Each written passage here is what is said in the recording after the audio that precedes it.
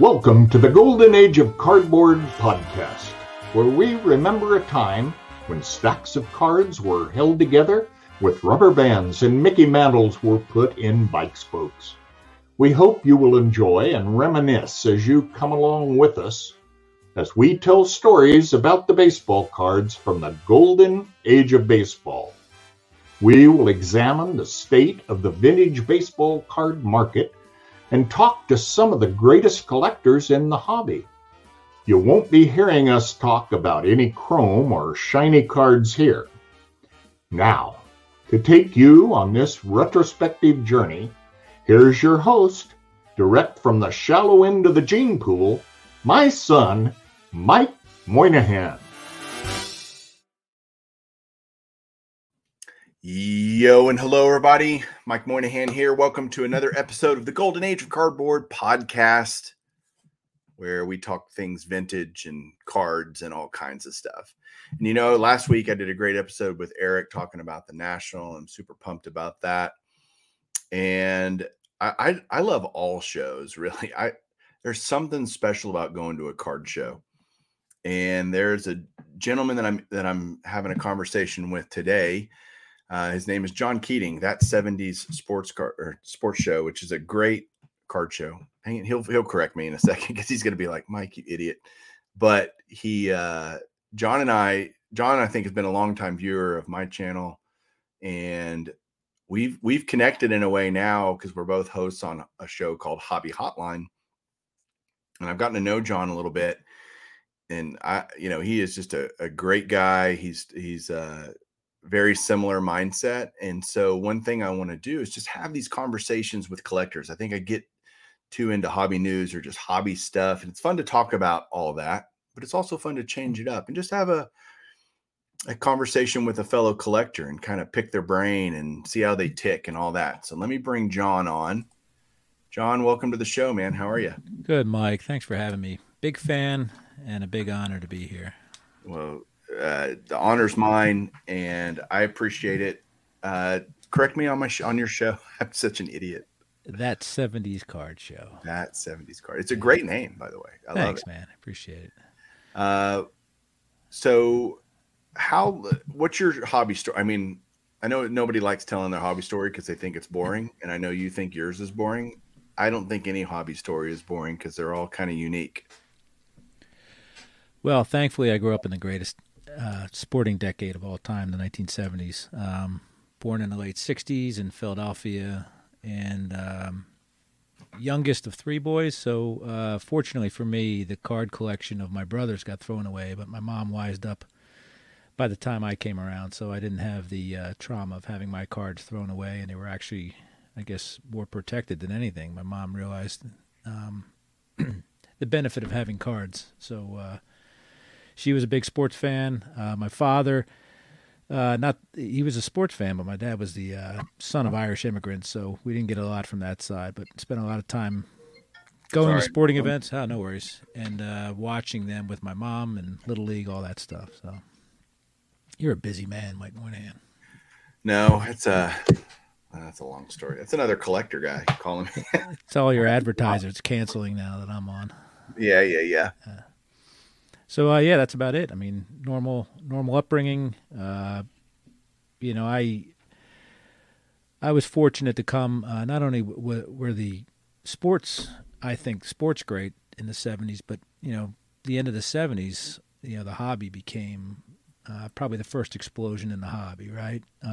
We know about the junk wax era. We know about the current boom, but I think the late 70s, thanks to Dr. Jim, had a lot of influence on a lot of collectors, and it kind of made it, I was a kid. I guess I was 11 when Dr. Jim's first book came out, but all of a sudden there was something that adults could do and that kids could do, and it was acceptable, and shows blew up. You could go to a show every, once a month back then, which was kind of a big deal. And I think it was a great time to collect. So kind of went dormant. I moved houses. I bought the house I'm in right now in 2000, and kind of never opened up my collection other than the slabs that I had. So kind of went deep cover there for a while. I tell people I started collecting credit cards instead of baseball cards, and but my oldest son, I think he'll be 25 soon. He kind of got me back into it over the last year or so. So still had all my cards, and only got rid of a couple of cards over the years that I regret. But other than that, still going strong. Awesome. When you think about the state of the hobby now, given how long you've been in it, what are just some general thoughts about the health of the hobby, the future of the hobby? Well, I think, the hobby's like a cockroach. It's not going anywhere, right? It's not going to exist in the form that I grew up in or the current form. It's always evolving, always changing. I think at this point we can all agree that the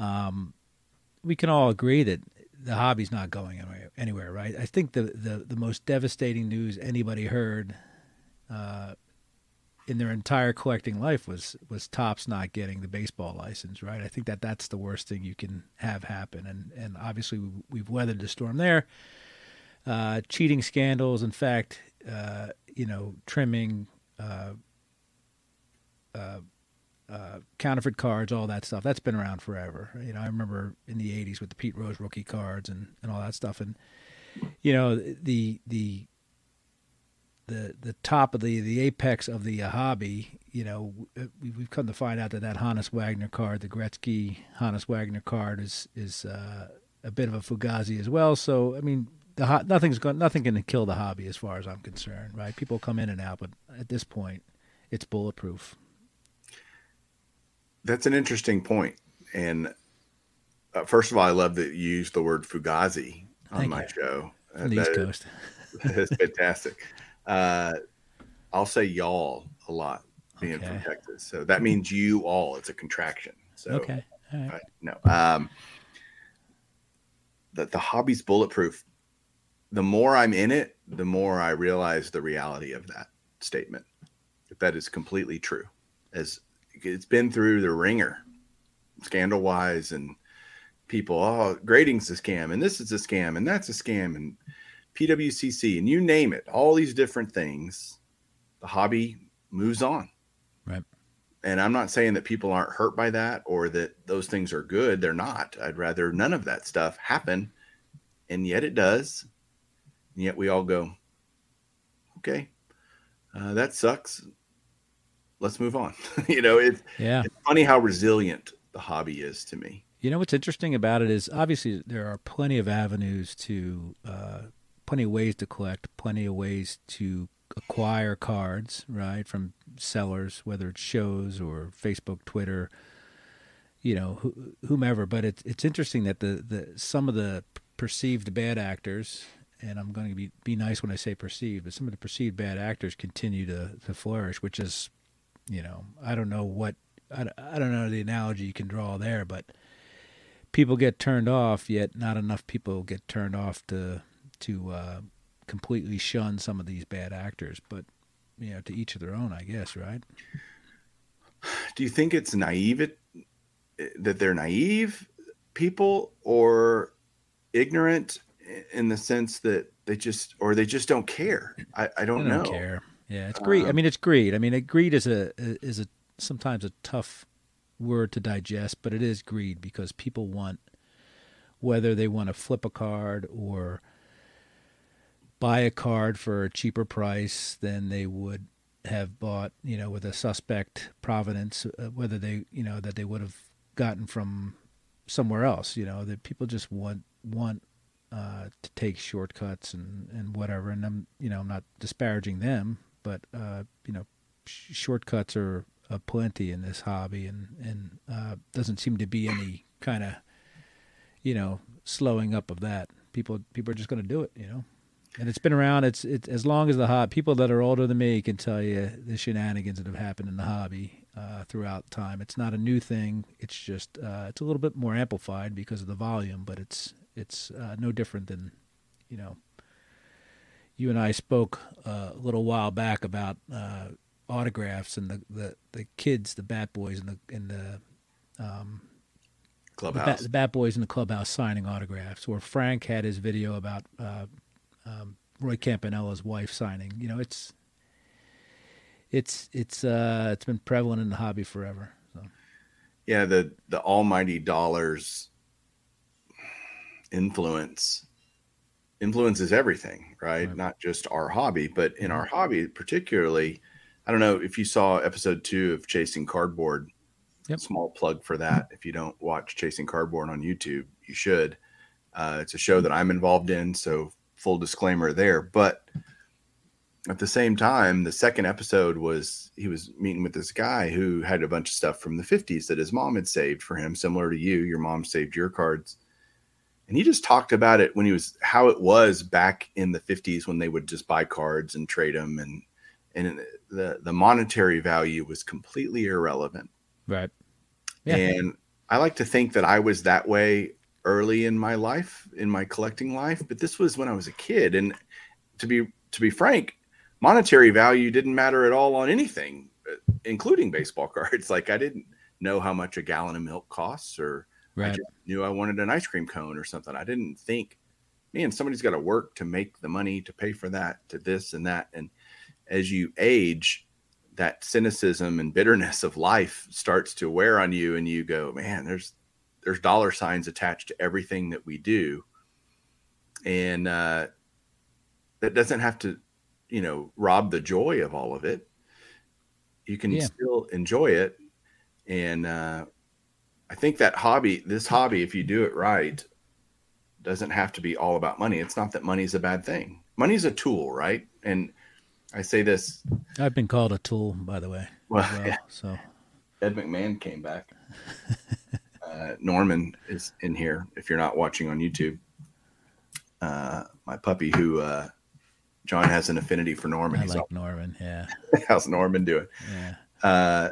So are you? I have 2 questions. Would you classify yourself more as vintage or modern, or a hybrid, and then are you a grading guy? Like, do you like grading? Or are you not a grading guy, or some hybrid?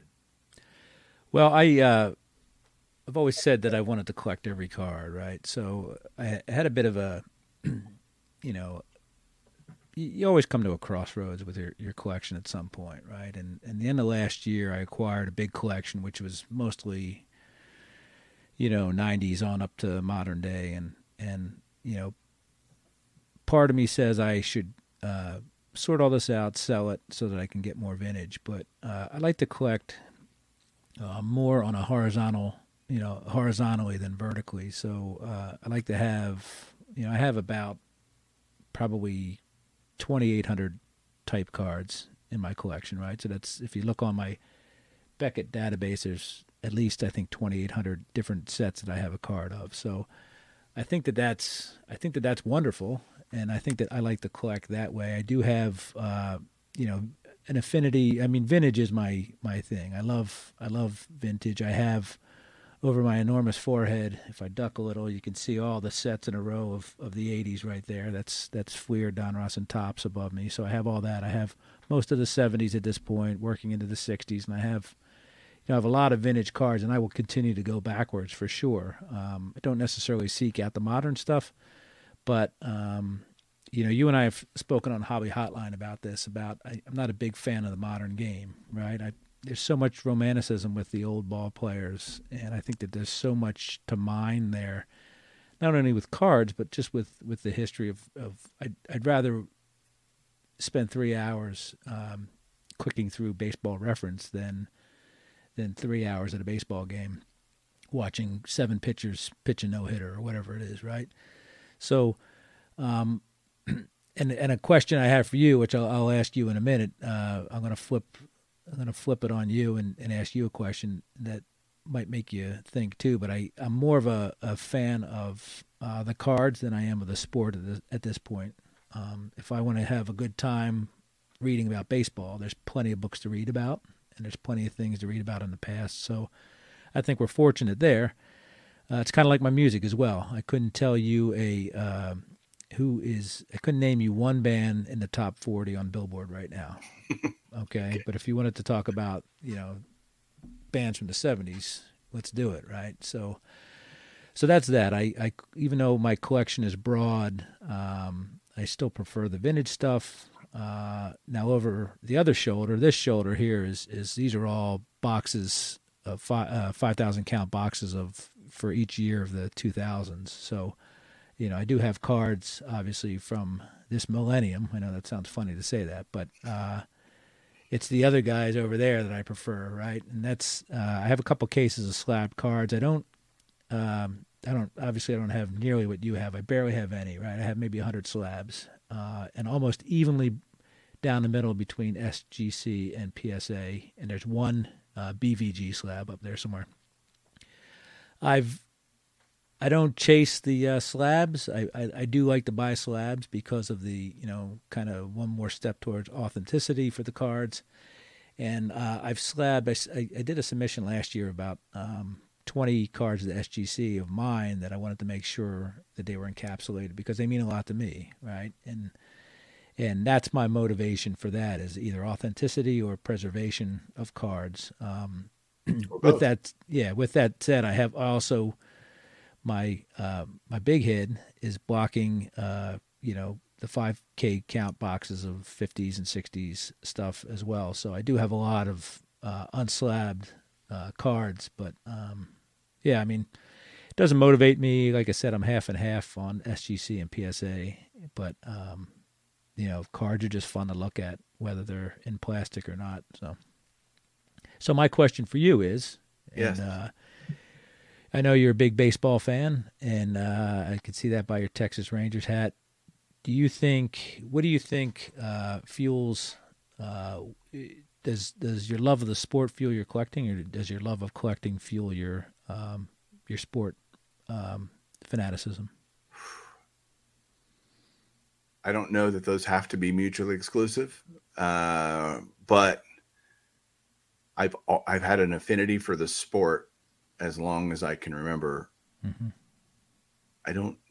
Maybe those talking with my dad a few, I don't know if that was a month ago or 2 months ago, but I don't know. We talked beforehand, like, do you remember me loving baseball before I started buying cards? And he couldn't really remember that there was a distinction there because I was 8 years old. I mean, how much can you really know before Right. You're probably like, you can say you love XYZ as a 4-year-old, but do you really even know what that means? Right. But even then, it would have been and I'm in the same boat. It would have been an accessory cards, right? Because we love the sport, right. right? I mean, it was an accessory to the a gateway to the sport. But as you grow older, it becomes a different story. I think I'm on. You're saying it's not mutually exclusive, but I love the cards. I don't necessarily love the sport at this point, which is. But I love the cards that tell me the history of the sport. For sure. Yeah. So that, because I love reading old books about the sport and stories of days gone by, so to speak, which is kind of romanticized in and of itself, like you said. And I don't care. Mm-hmm. I love just, I love watching Ken Burns and hearing stories over and over again. And I don't care that I've heard it before. I want to hear it again. It's like your favorite movie or something. I can watch Bobby Thompson hit his home run over and over, and I don't get tired of hearing the Giants win the pennant. Yep. The Giants win. Those types of moments that are, I think, unique in baseball. Do they still happen? Time will tell, right? I think there are some moments in relatively modern baseball history.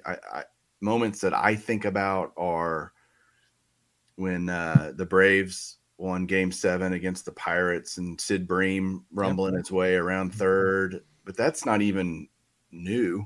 That's pretty old. 30 plus years, right? I guess that does. God.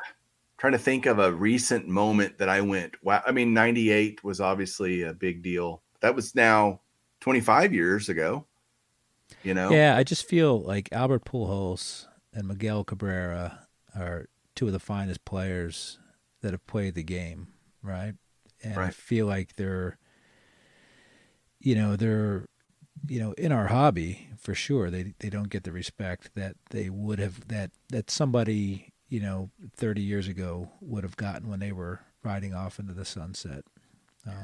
So that kind of saddens me because the pageantry of that is gone. A guy getting 3,000 hits or 500 home runs or both.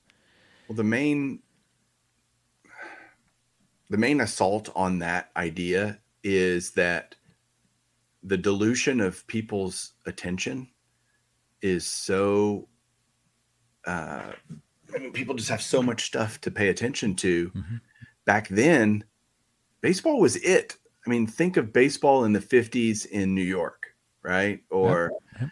I mean, that was it. Your life revolved around it, literally. And I can remember and this is going to be very hyper-focused, but it's a point that in 2010, 2011, when the Rangers actually made it to the World Series for the first time in their history, I literally planned I looked at the schedule of when they were playing, and I don't do that for the World Series, only if the Rangers were in it, which is versus back then, it was, when is the World Series? Who's playing in it? Now, if it was your hometown team, you were even more invested, but America cared about when the games were. They wanted to listen and watch. And when television became a thing and pre-television on the radio and all of that, it mattered more then than it does now because we're so distracted with all the other crap in life. And so, and all the other sports and esports. And I mean, there's just so much dilution of our attention that it's less impactful, that those moments, even if they did happen. Right. When do you think the last great baseball moment was? Well, I would like to say Bonds breaking Aaron, but that was so muted because of the controversy surrounding that accomplishment. I mean, Hank Aaron didn't even show up. Right. He did a video response to that. So I'm going to tell you what I think it was. Okay. I think it was 21-31. Ripken. And I was there, and it feels like the last time the country united behind baseball. To me, that's what it feels like. And that was what, 95, 95, yep. Yeah, okay. Yep. So that was a long time ago. I thought 98 was pretty unifying. I think there were a lot of common people going, did he hit one today? Who hit one today, McGuire or Sosa? Yeah. That was a pretty big deal.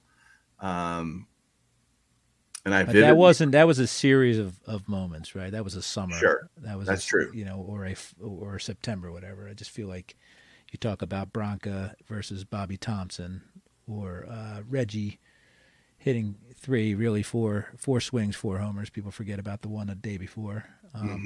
So I feel like, baseball doesn't have that anymore, which is interesting because we have a short attention span, but we can't.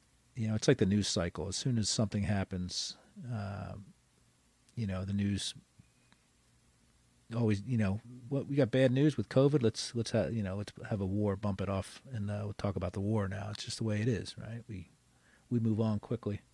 I tell my clients as a financial planner when they're worried about some crisis, I said, don't worry, tomorrow there will be another crisis. Exactly. And it's just true. There's always the next crisis to distract us from things.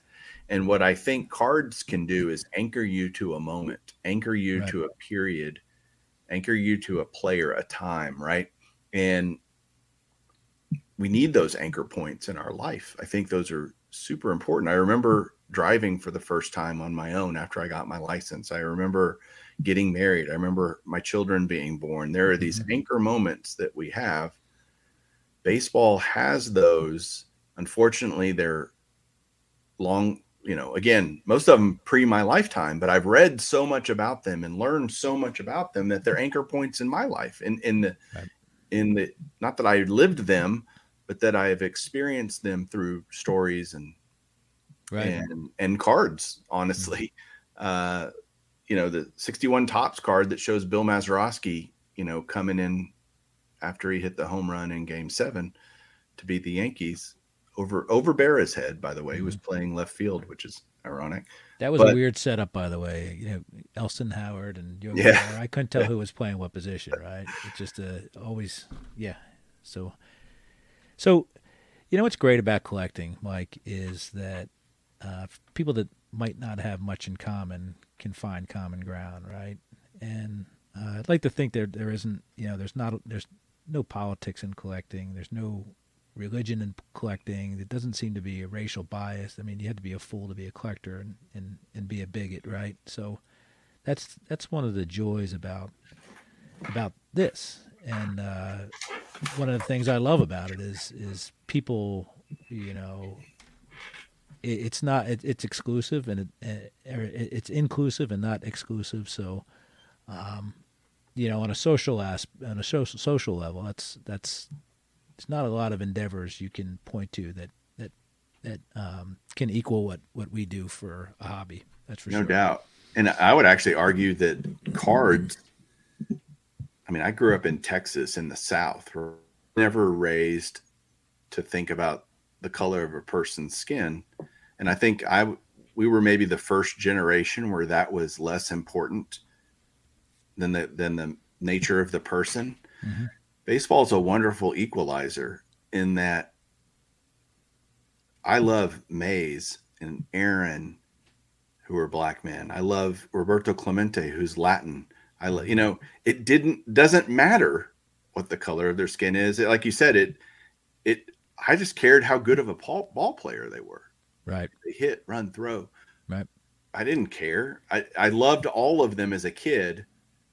I didn't even think, well, he's black, or it just never even came up in my brain as a young man that would matter at all. I didn't think about it. So that's it. It just got rid of all. It just never even. I don't know how to say it, but it was a non-factor. And another thing I love about sports in general is none of us are wrong, and we're all right. You can debate about this stuff for days on end. My son texted me the other day when I was at the gym, my oldest son, and complaining that the Sixers sold their soul, or Philadelphia sold their soul by winning the Super Bowl, and the Sixers will never win a championship with Joel Embiid. So then I pointed out that Ted Williams and Ty Cobb and Dan Marino never won championships, right? And it began an hour-long discussion about whining around Mike Trout, about him saying Mike Trout is the greatest player ever, and me saying, well, look up, Joe DiMaggio and Ted Williams and Hank Aaron, and that's the joy about it. You can spend an hour talking to somebody from a different generation, and none of us are wrong, and none of us are right. So that's another part of this whole thing that makes it so wonderful. So, in your unique opinion, we all have our own unique opinions. Who are maybe top 5 baseball players of all time? Well, you use the word unique, right? Describing my personality, I tend to think of myself as so normal that I'm probably abnormal, right? Because I'm cut and dry on a lot of things. But I also like to say, I like to have what ifs. What if, the Cats back in the early 1900s played with the gloves that they had in the 1990s, right? Would there have been as many hits that Lajoie and Cobb and all those Sisler and Trispeaker, would they have had as many hits as they got, right? Would they have done as well as they did, considering they were only playing against 25% of the greatest baseball players, right? So half of the great baseball players were eliminated because of the race, and then there was no interleague play there too, right? So I have all these qualifiers in there, which is kind of wacky, but I think about that stuff a lot. But with that said, I'm going to tell you, hitter-wise, Ted Williams was the greatest hitter of all time. Hank Aaron was the greatest hitter of my lifetime. Joe DiMaggio, I put number 3 because what he did in the short amount of time he played was absolutely phenomenal, right? We're talking about the runs scored, runs driven in, on-base percentages, all that stuff. You look at guys like that, absolutely amazing. I posted today about, or last night when I went to bed, about Robert Moses Grove, also known as Lefty. Had the Triple Crown in 1930, and he led the league in saves as well, right?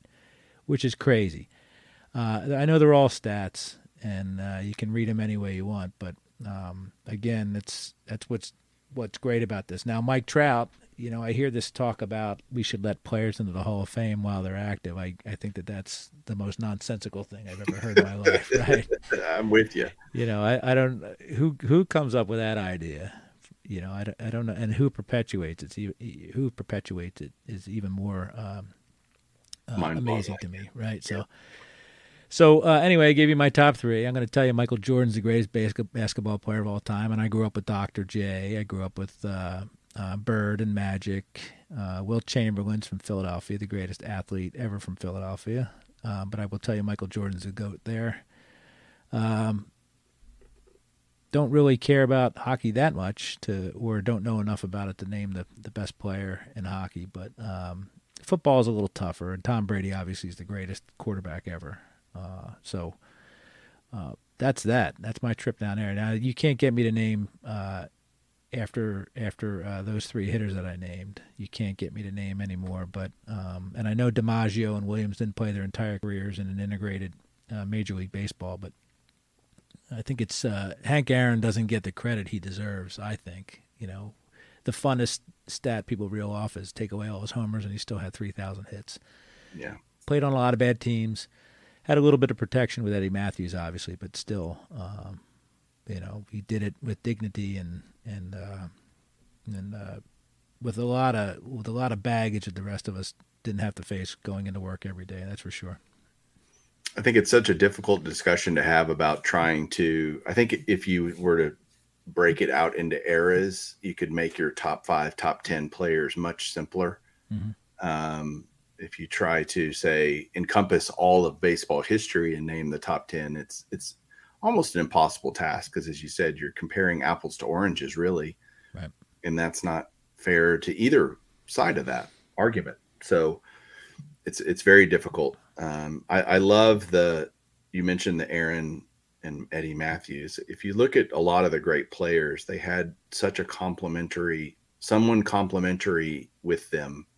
Mays had McCovey, right? And Cepeda, right? Yep. And Cepeda, mm-hmm. and Ronnie Irvin early in his career. I mean, it wasn't just Mays. You had Mantle always had, a litany of guys, but Maris or whomever, right? It wasn't just Moose Skowron at times, all that right? Stuff, Moose Skowron, Hank Bauer, lots of those kinds of guys. Clemente had Stargell. They weren't good until Stargell got there, really. Yep. Right? Well, they won before Stargell got there, but they were scrappers for sure. Right. Different team than they were once Stargell got there. It's so cool to just – Ruth had Gehrig, and Ruth was great pre-Gehrig, but, anyway, it's just – So I noticed you didn't mention the two of my top three there. Didn't have anybody. Yeah, Williams was pretty much a solo act for the Red Sox. He was so bad. DiMaggio had Gehrig at the beginning and Mantle at the end, but most of his career, he only played, 13, 14, 15 seasons, something like that. Not even that. He retired early and he lost 3 or 4 years to the war. So. Yeah. And that's, anyway, God, we could go off on so many tangents on this. All right, I got a couple. So you mentioned reading history and all of that. Are there any favorite baseball books that you have that you would recommend for people if they're wanting to bone up on their baseball history? Well, the one I'm reading now, right? The Baseball 100, is it, right? Is it Poznansky, Joe Poznansky? It's absolutely phenomenal. If you haven't read it, unfortunately I'm reading 3 books at once right now, which is, I don't know. Seems confusing. Yeah, tell me about it. Especially for my capacity to handle information, it's bad.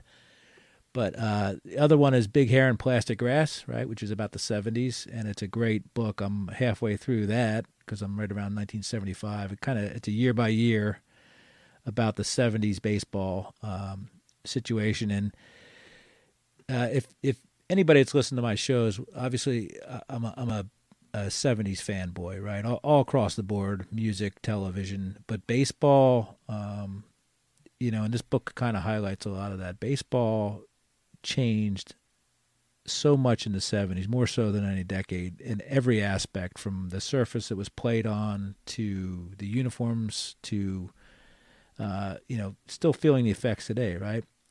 Designated hitter gets implemented in the National League. Well, that's obviously a 50-year tradition in the AL at this point. So free agency, all that stuff. So I don't think baseball grew as much as it did in the 1970s. And what a time to be around, for me as a young kid learning the game and loving the game. Happened to be, as I was just kind of getting a grasp for the game, the Phillies got better in, running off 3 straight NL East titles, and just there was dynasties in there. It had everything, right? So colorful owners. That's when Steinbrenner and Charlie Finley were at their apex. So really, that book kind of encapsulates that, and I it's one of those things where I can't wait to finish, but I hope it doesn't end at the same time, because I just can't get enough. I can't get enough of the 70s, obviously. So, and then I don't know. I had the third book around here somewhere. It's over there somewhere. But anyway, stuff like that I love, and I need to catch up on my reading for sure. I need to keep going back. Thankfully, there's so many biographies and stuff like that I know Ray from Philly reads a lot of them, and I need to get better at doing that. So, is that a lost art, do you think, in just our world, maybe? Yeah, reading. Yes. Oh, for sure, because the computer's so easy, right? Click, click, click. I love to read, but a little bit of a concession is that, as you get older, you can't last as long as you used to when you start reading. It's almost like it's like a sleeping pill. Yeah, it is, right? Yeah. Which sucks, because I'd love to, got to put the glasses on, and then you got to read, and then I need to carve out more time for sure to read, because I've always loved reading, especially nonfiction, whether it's biographies or history. So baseball falls right into all that with with the all the books that have been written about it. So, any hobby books that come to mind? Yeah, I have the one back there, somewhere back there, the Hannes Wagner one, right? Hold on a second. I'm in the middle of mint condition right now. I have that one back there. I'm in the middle of mint condition right now. Yeah. So, which is a good book, a lot of useful stuff in there. And I kind of alluded to it in my last week's show about, these guys that designed these cards starting from the 50s were all comic book guys, right? Illustrators and stuff like that. And it was almost like they were selling their soul to design baseball cards, but they still found a way to wedge comic strips into the backs of cards. And then eventually in the 70s, 1970 with baseball, and 71, 72 with hockey, and then 79 and such full-on comic book type things with, intertwined with sporting, with the sport releases. So that's a nice little subversive thing there. I'm not a comic book guy. I know you are, right? Which is interesting. But I think, and I mentioned that last week, was there was a point where I think comic books were probably more widely distributed and loved by kids than baseball cards, I think, right? And it's interesting how that changed at some point. But I've never been a comic book person. All my entire comic repertoire is on the back of baseball cards. There you go. Yeah. Well, I am excited about this weekend. As we're filming this, as we're recording this, the Dallas show is coming up this weekend. Are you looking forward to it? I am. Yeah, I'm looking forward to seeing people like yourself and some of the other folks that we mutually know and collaborate with. So it'll be fun. Of course, seeing Rich and Dr. Jim, that'll be the highlight of the trip, obviously. So looking forward to attending. I was at the show last September and had a good time. I actually picked up a couple Mickey Mantles there, so that won't be happening this time. But yeah, it was looking forward to it. I don't know if I'm going to buy anything, and that's what's great about it is I don't have to. I'm not going into it with I have to come home with this, that, and the other thing. I have my hit list that I carry, but if I don't check anything off of it, it's not a big deal. Yeah, I think that's the vintage collector mindset is patience and the marathon, not a sprint mentality. I don't have to have all these today, tomorrow, someday, but no hurry. I'll enjoy the journey. And that gets lost a lot with the younger generation, I think, just because they're, wham, bam, on to the next thing, short attention spans, moving on. Do you get tired? I've always said that I never get tired of going to shows. To me, it's never boring. I always find it fun and enjoyable. Do you ever get tired of going to shows?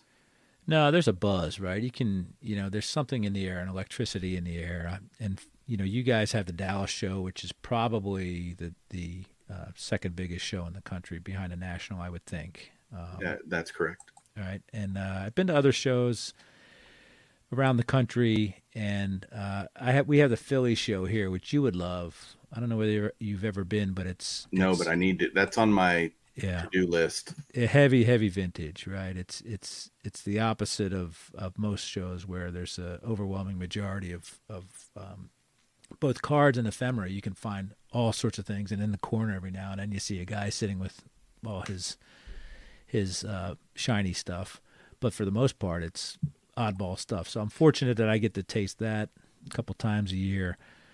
I heard the last one was crazy busy. Yeah. I mean, I think that they've outgrown that facility, but it's a nice location. It's right down the road from me, and it's actually where my first job out of high school was. I worked in that complex there, so met my wife there, all that stuff. So it holds a special place in my heart. But it's a great show. It really is a great show. So we never get sick of going there. Dallas, I think, is so big that it's awesome. You can find anything you want, whatever type of collecting you want to do. So, and I don't listen, man. You and I, everybody wants waterfront property for sure, right? You and I are okay being on a few blocks off. We got waterfront property, but it's Lake Ostego up in right.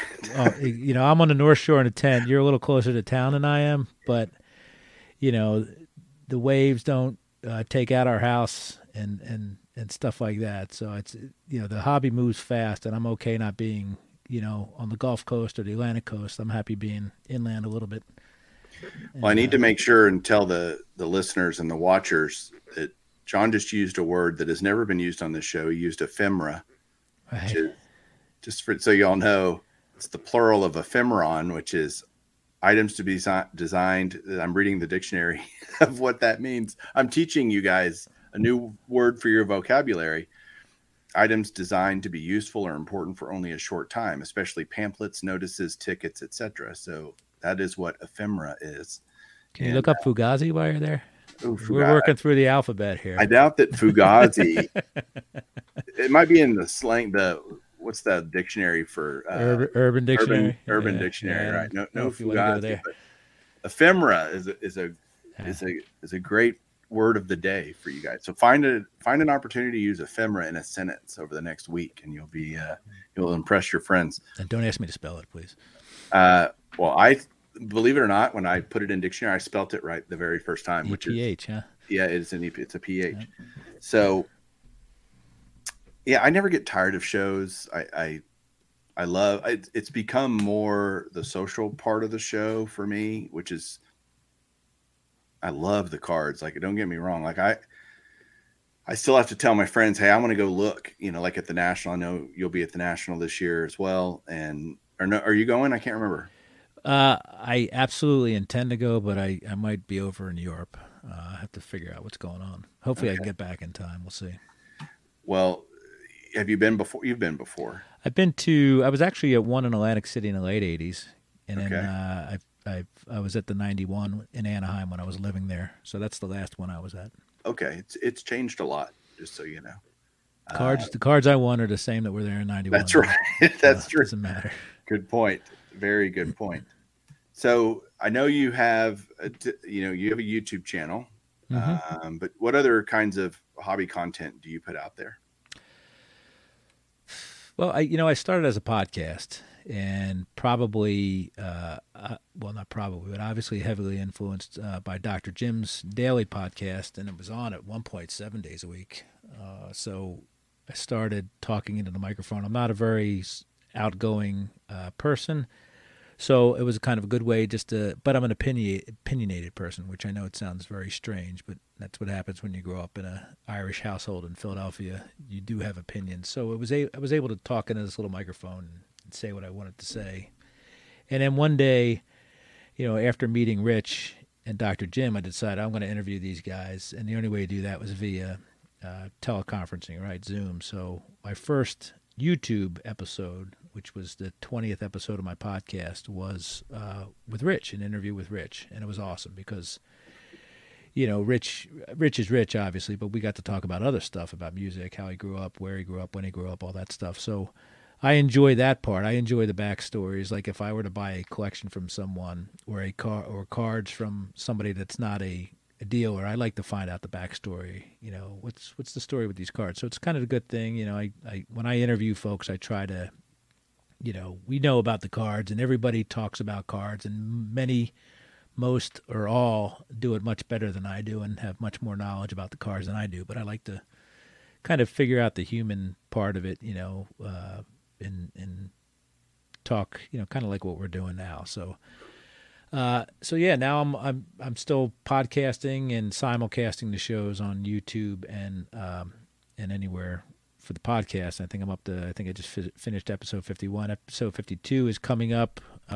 This guy right here will be the topic of episode 52. And for those listening, what are you putting your hand on there? Looking at a brown Naugahyde 3-ring binder with a set in it. Nice. To be disclosed whenever I release the podcast or whenever I research the podcast. But it'll be a year at the end of this month that I started, which is kind of cool. Don't have any plan.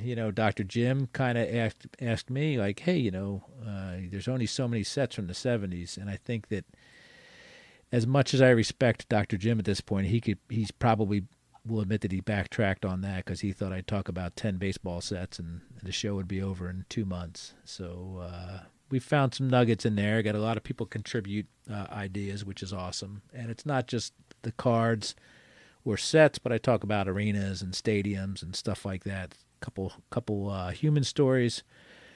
Fritz and Mike, for example, from the Yankees that some people have commented on. So I just talk about the 70s. There's so much there, and it's a very valuable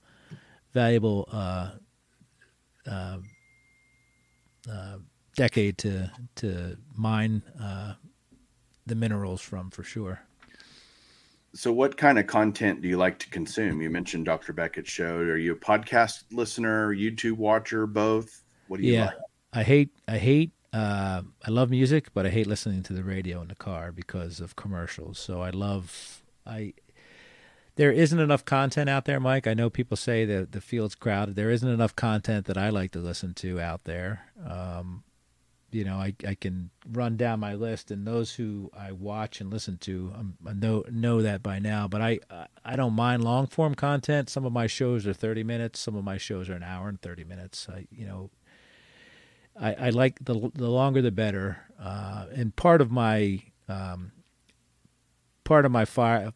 it was influenced by Matt Salmon, Wax Ecstatic, who used to do long form shows, heavily researched. They would go about an hour and a half. He no longer creates content, from what I gather, but I like that because I can go to the gym and work out for an hour and a half and listen to a show. Drive around, sorting cards, right? What better way to consume content than sorting cards? Of course, you have to look up every now and then, but still, I love it all. I absolutely love it all. So great. So when y'all are at the gym, put on Golden Age of Cardboard, or always do. Yep. Or I know your story better than you know your story at this point. So, it's funny how people, when I talk to people in there, oh, I remember this episode or that episode, and I'm like, I don't even remember that. How do you people remember that? Everybody wants more Julie on my show, especially the YouTube show. They want, well, have Julie open your next mail or whatever. And so people remember stuff that I find just amazingly fascinating. And it goes to show how people get invested in, I think if you're authentic as a content creator, which I mean, I don't know how else to be. There are a lot of guys out there that I go, man, if that guy's really like that in person, that's kind of weird. And I know some guys that aren't the way they are on camera as they are in person. And that's both a positive and a negative. This is me, like what you guys hear every week on this show, what you see on YouTube. That's just how I am. And sometimes I put my foot in my mouth but most of the time I just speak what I think, and a lot of people like it. Some people don't. Welcome to life. You and I talked on the phone a couple hours ago, and you had to shut me down because we were just talking. I know. You know what I mean? And that's the way, whether there's a microphone or a camera there, it doesn't matter to me. It doesn't matter to you. It's just, I'll talk, right? I'll talk about it, and I'm passionate about it. So I'll talk, and it's not, I don't wait for the red light to come on or anything like that, and we'll probably have conversation or two this weekend the same way. So I certainly hope so. I'm trying to, we're working, guys, on trying to get John over here somehow, because you know how much I love showing this stuff off, not from a flex standpoint, but from a sharing the joy part of it. Why don't you take Julie out to dinner, and I'll just babysit Norman. Yeah. Okay. Get out of there for a couple hours, and I'll hold down the fort. How's that sound? You won't be bored. I promise you that. Both with Norman and the cards. But hey, so Lou Gehrig's your favorite player, right? He is. And Nolan Ryan, number 2. I respect Nolan Ryan and what he did in his career. I think he was amazing, and in his era, I think he just played on such bad teams. Yep. I think he was always second fiddle, right? He was Frank Tanana's second fiddle for many years. He was J.R. Mike Richard, Scott, and Joe Negro. Yep. Yeah, I mean, but he outlasted all of his endurance, and I mean, anybody that sets a record that will never be broken is pretty impressive. No one's going to hit 56 games in a row ever again. No one's gonna. They will. They'll do it over 3 seasons, but they might. Right. Spot starts, right? No, and no one's gonna. I'm talking about like Joe DiMaggio's hitting streak. I mean, there are some baseball records that are unbreakable. 5,714 strikeouts is never going to be broken. Nope. So, I don't know if he's. God, it's hard to say. No, probably Mays or Aaron are my second favorite. Interesting. And I know how much you like the Mick, and he's not in the. Mick's probably not even top 5. I'm not saying greatest baseball players, but he's. No, I'm saying even favorites of mine. Interesting. I think hobby-wise, Mickey Mantle is the greatest hobby figure ever. No doubt, and it's up to people like you and I to continue to educate people, because it pops up on. And listen, I've got no dog in the fight in the Mickey Mantle game, but it's just his influence on the hobby is undeniable, and and people need to be reminded of that. He isn't the greatest baseball player ever. He is the greatest hobby icon ever, as far as I'm concerned. No, I don't know how you could argue anyone else, honestly. Right. To me, Ruth is the greatest baseball player ever, but his hobby, and he's very popular in the hobby. Who doesn't want a Ruth card in their collection? But at the same time, Mantle's so much more obtainable. It's still expensive, but they're all over the place. You go to a show and there's Mantles everywhere. Ruth cards are less available, right? So I think hobby good and baseball good are two very different things. For sure. That can be like, I think Frank Robinson is amazing baseball good, not as hobby good. They're not equal. Right. And you mostly, especially from vintage, I think it's more baseball great versus hobby. The hobby hasn't caught up to the greatness that they were in the sport. I think of Mel Ott and Jimmy Fox and Al Simmons. guys. Who's that? Al Simmons. Yes, one of the most phenomenal hitters that nobody's heard of, right? Or yes, most people haven't heard of. And now we've heard of them, and it's just so different. Harry Heilman, as an he's way old school, but a guy like that, or even guys like Mike Schmidt and George Brett and Tony Gwynn, and we're running into it. Like, a lot of these great players like Yount and Molitor and Dave Winfield, right? It's, Dave Winfield was sort of a charismatic guy. He was great at what he did, but nobody cares about him, not even in the hobby. He doesn't get a lot of love there. And I'm not advocating for him to get more love. It's just, it's interesting how there's hobby icons and some of these guys, no matter how great they were, will never be recognized in the hobby. Yeah. And that's okay. It just makes their stuff cheaper for you and me, right? For sure. That's okay.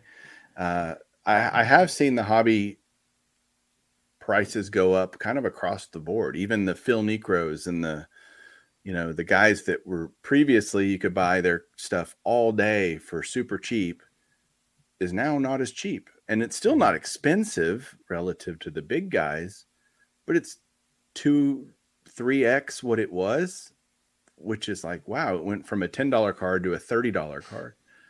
And they haven't done anything to improve upon their status, right? Yeah. And it pains me to have to pay what I've been paying lately, just because that's what the market is. But guys like Bob Gibson, or I think Koufax's greatness, albeit a short period of that, 6 years, 5-6 years, is being recognized. Jackie's finally getting his due in the hobby. Yeah, his stuff's exploded, right? Right. So you do see this. Even Gehrig stuff has gone bananas in the hobby, and that's good to see. Whether it's finally catching up, getting where it should have been, which is kind of what I think is happening. Like, it's about bloody time that Willie Mays is worth what Willie Mays should be worth more than Mike Trout, period. Like, I'm sorry. Yep. I mean, the fact that they wouldn't be is silly to me, but anyway, so tell everybody where they can find your show, both on YouTube and podcast. That 70s Card Show, real easy. It's all spelled out, no numbers in there. YouTube or any of the podcast platforms. At 70s Card on Twitter. I'm on Instagram, but I'm not. And there I am. I'm sort of approachable. Well, if you're watching this on YouTube, I will put a link down to John's channel here. It is amazing to me that I look and you have fewer than 100 subscribers on YouTube. That is saves a lot on Christmas cards, Mike. That's awesome. It does. Yeah. Any final thoughts before we head off into the sunset today? We've spoken for 58 minutes and 8 seconds, and I have not mentioned my baseball idol once, and I'll do that before we leave, and that's Carl Michael Yastrzemski. So, not the greatest baseball player ever, but my favorite baseball player. Well, okay. I did a whole episode on Yastrzemski, by the way. I did a whole episode. I think it was episode 5 or 6 of this podcast. Was all about the cards and career of Carl Yastrzemski. He is. You couldn't wait to episode 8, huh? No. Oh, that's a good. I should have. I did mine on episode 8. Yeah. Way underrated. He was. He took over for Ted, right? So he had this huge shadow he was playing under, and yet became probably the second greatest Red Sox of all time. Yep. I mean, and listen, this guy, he kind of injured his shoulder around the turn of the 70s, and he was on fire back then, right? Yeah. Whether you're a warmonger or not, he was racking up the war in the late 60s and had to change his stance, his swing, all that stuff, and still put together a pretty decent career, right? First American leaguer to have 400 home runs and 3,000 hits, and that whole thing. Listen, you go from Williams to Yaz to Jim Rice in left field at Fenway. That's just a phenomenal run right there. Yeah, and you had we had Gehrig to DiMaggio to Mantle in the Yankee world. Yeah, not the same playing the position same- though. not- Yeah, not but yeah, playing the you're right. position, no Yep, doubt. True that. But yeah, it's and pray for Ray from Philly. He's doing his PSA run of Yaz cards right now, so I hope he makes it halfway. I have an entire Topps Yaz run plus several ancillaries. Graded. All graded, yes. Yeah, he's coming for you then, man. Watch out. Well, I've already got them. I'm Yeah, not. well, he can anyway, still overtake you on the registry, right? Oh, I don't care. The registries are great, but it's not that great. Yeah. Like I'm not sitting there going, "Oh my gosh," because most of it's faceless and nameless, or not nameless, but faceless. So you don't Right. even know these. You're competing against a ghost essentially, Yeah. and you could I guess you could go find serial numbers of all these cards in high grades and make up a registry if you wanted to.